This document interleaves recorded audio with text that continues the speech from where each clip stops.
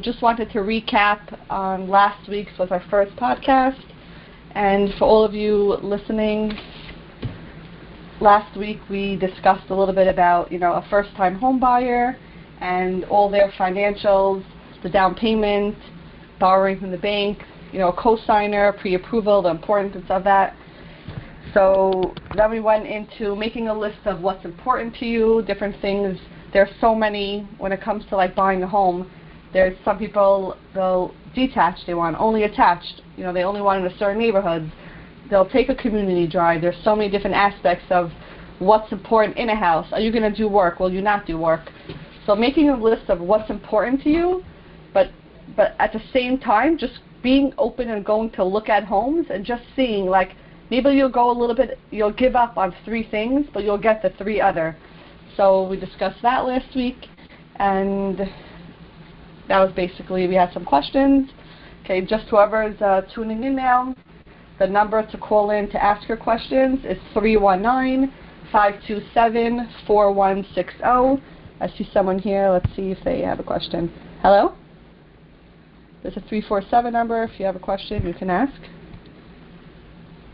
If you want to call in, it's 319-527-4160 if you want to ask your questions. So we'll just move right along. Basically, now we're ready, a buyer's ready, they have their pre-approval, they figured out their financials, which is so important. They made a list of what's important to them, and now they're just going to look. So a few different points about that.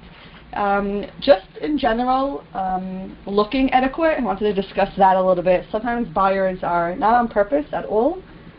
They're just so focused on their actual looking at the home and their home search. Sometimes it could be stressful, especially if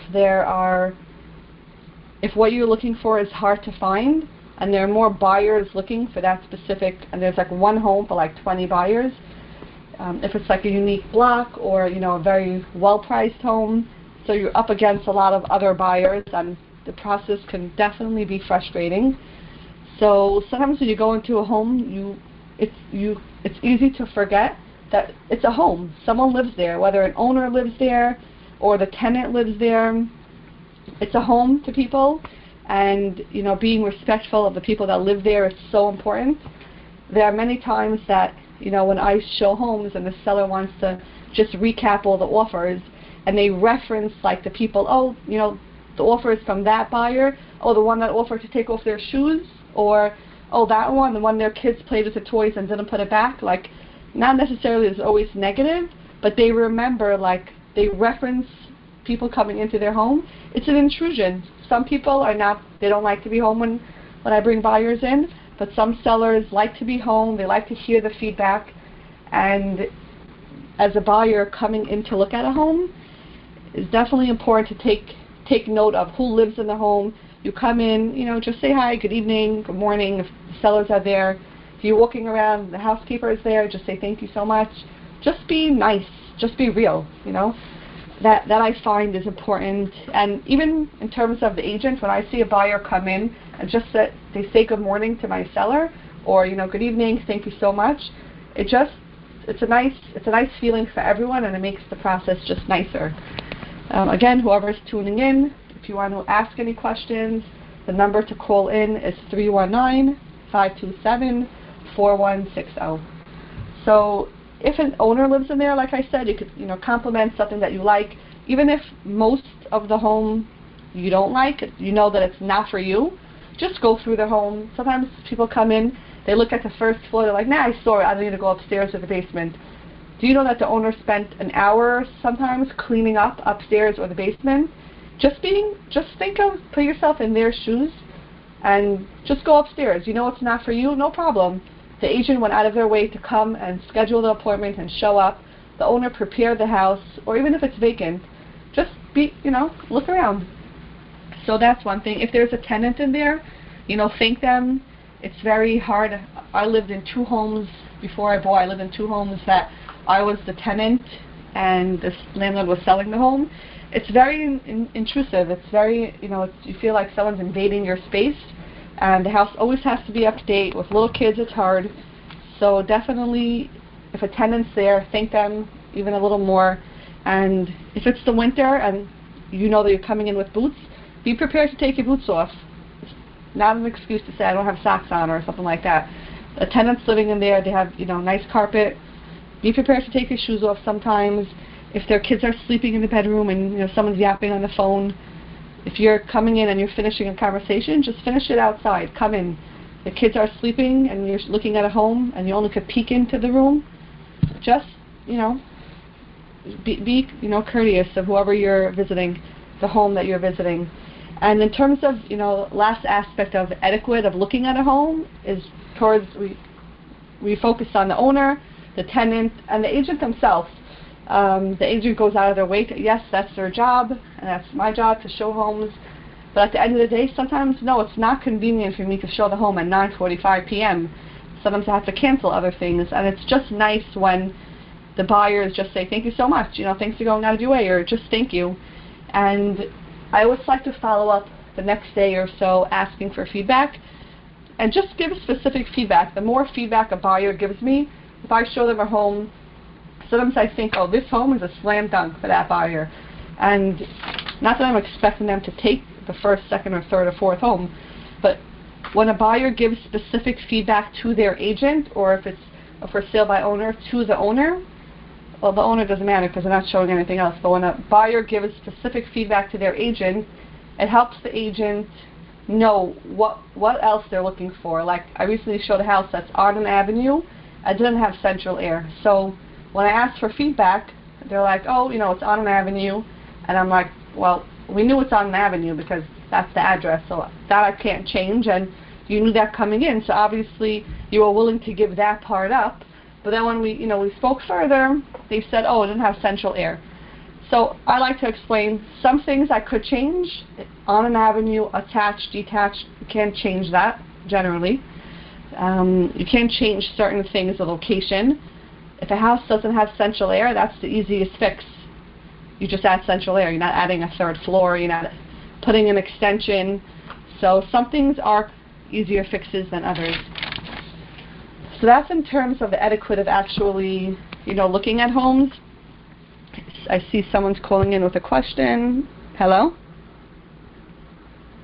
Hello? Okay, there's a 917 number. If you have a question, you definitely can ask.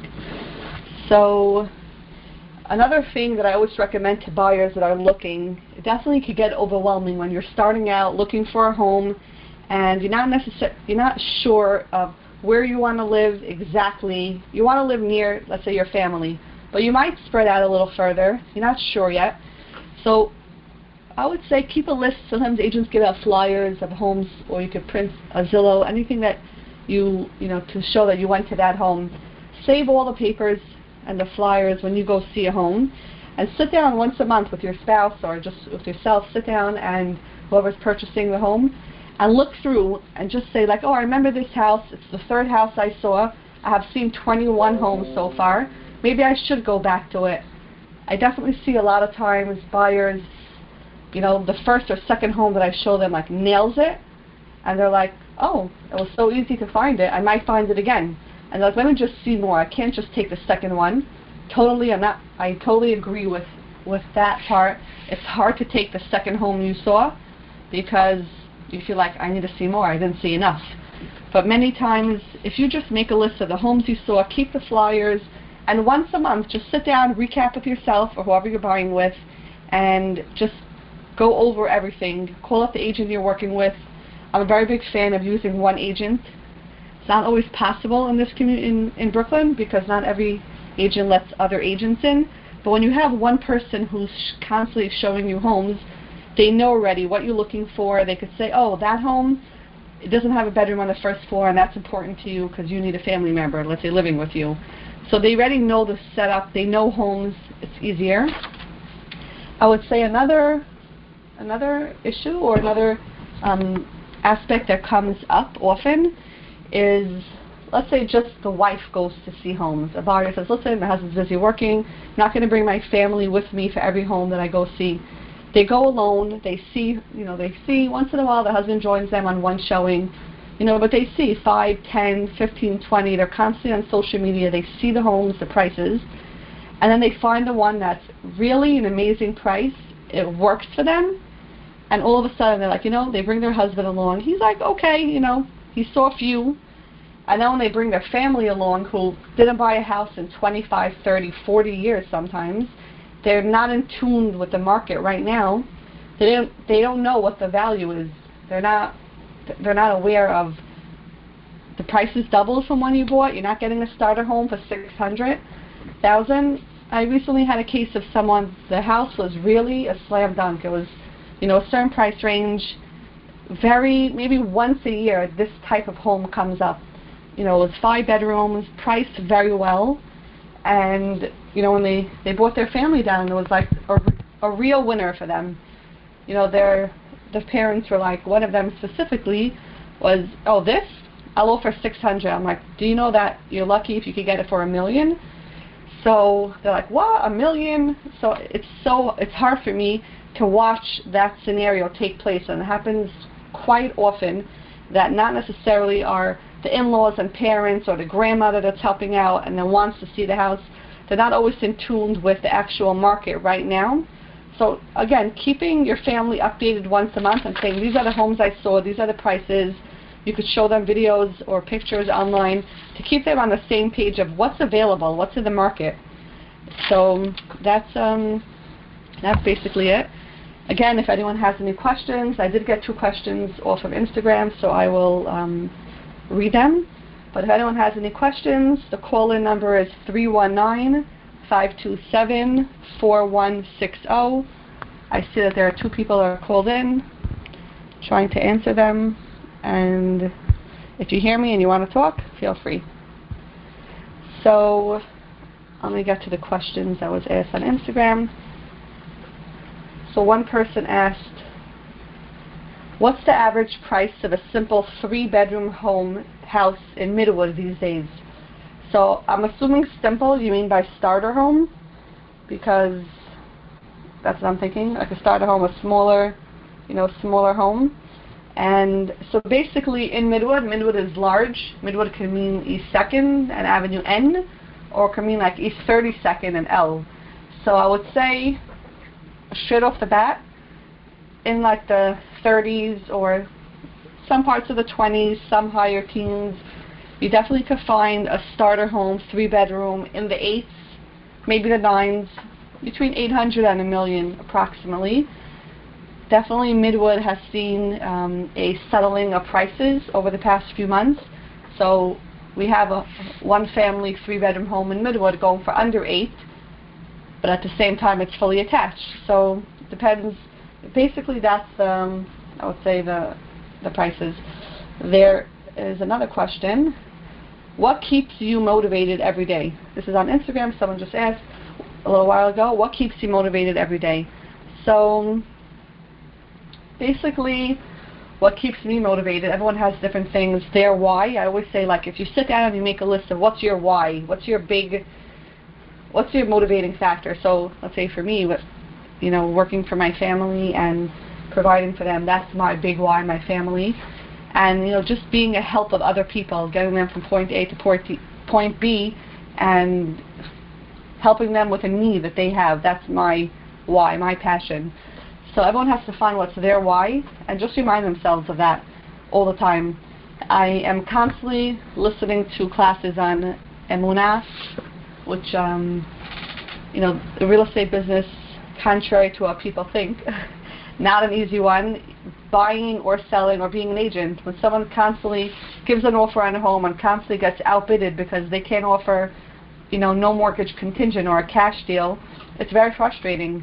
So I would say keeping yourself motivated in all aspects, if you're a buyer, seller, or an agent, is being surrounded by people that are positive and constantly listening to whatever talks to you. I have some people, if you want to DM me on Instagram, it's at the Behfar team, the BEHFAR team, and I could send you a few of people that motivate me, and I change it up all the time.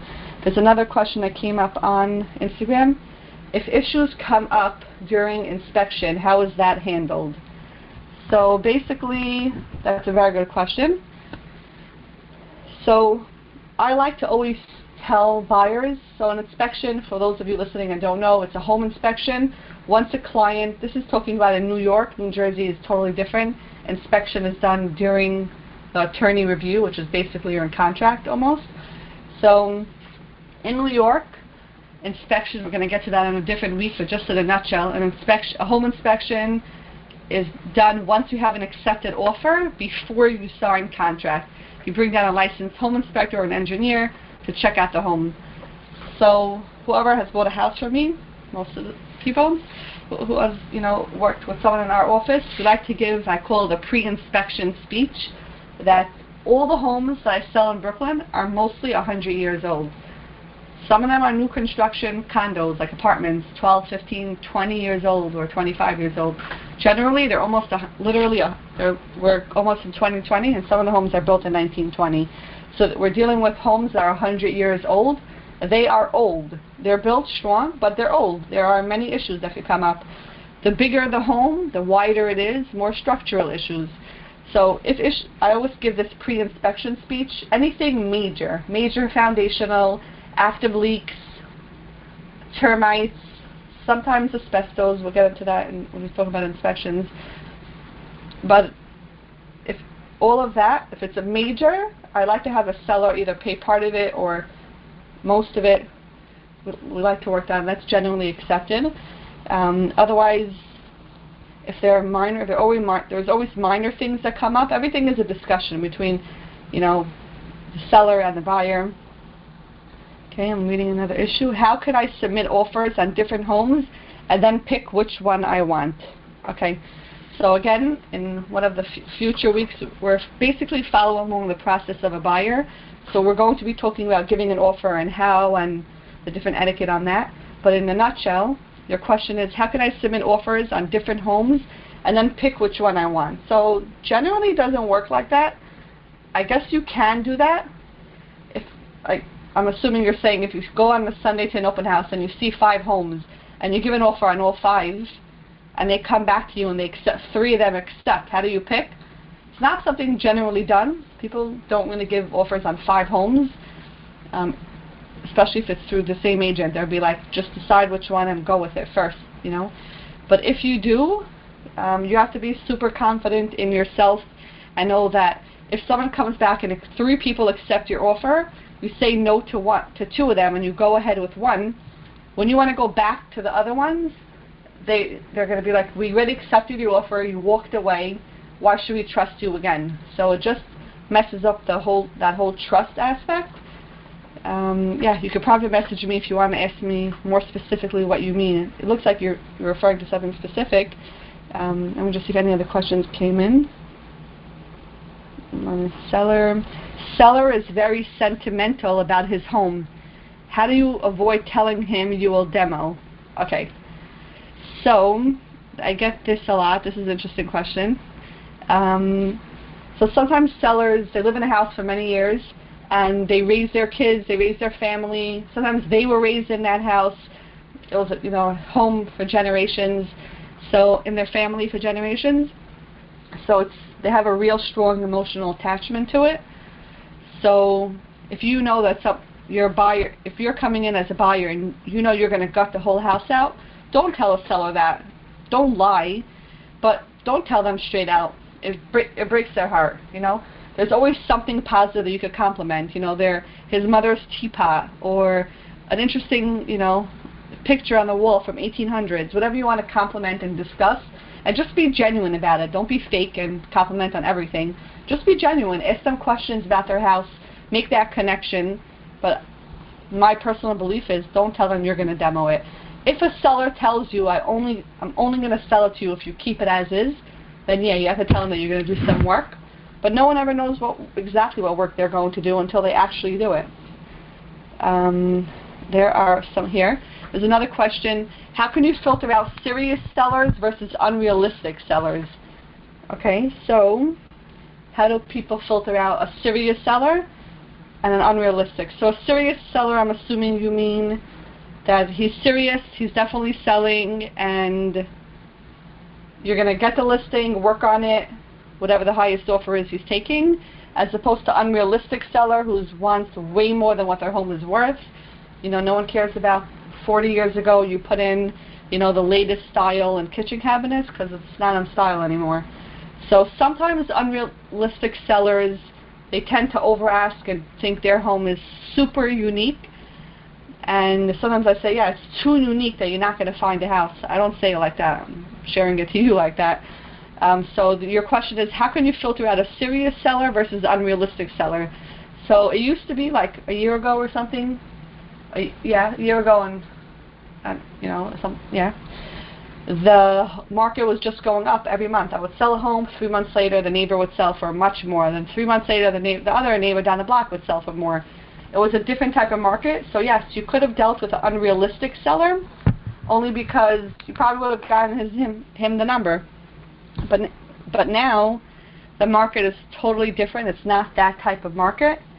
And if a seller doesn't have a motivation to move, they're moving out of Brooklyn, they're downsizing, they have an apartment, if the number you're giving them is not making them want to sell for that number, then just don't take it. That's how you could filter out. Feel out their motivation and ask good questions. Okay, let me see if there's anything else.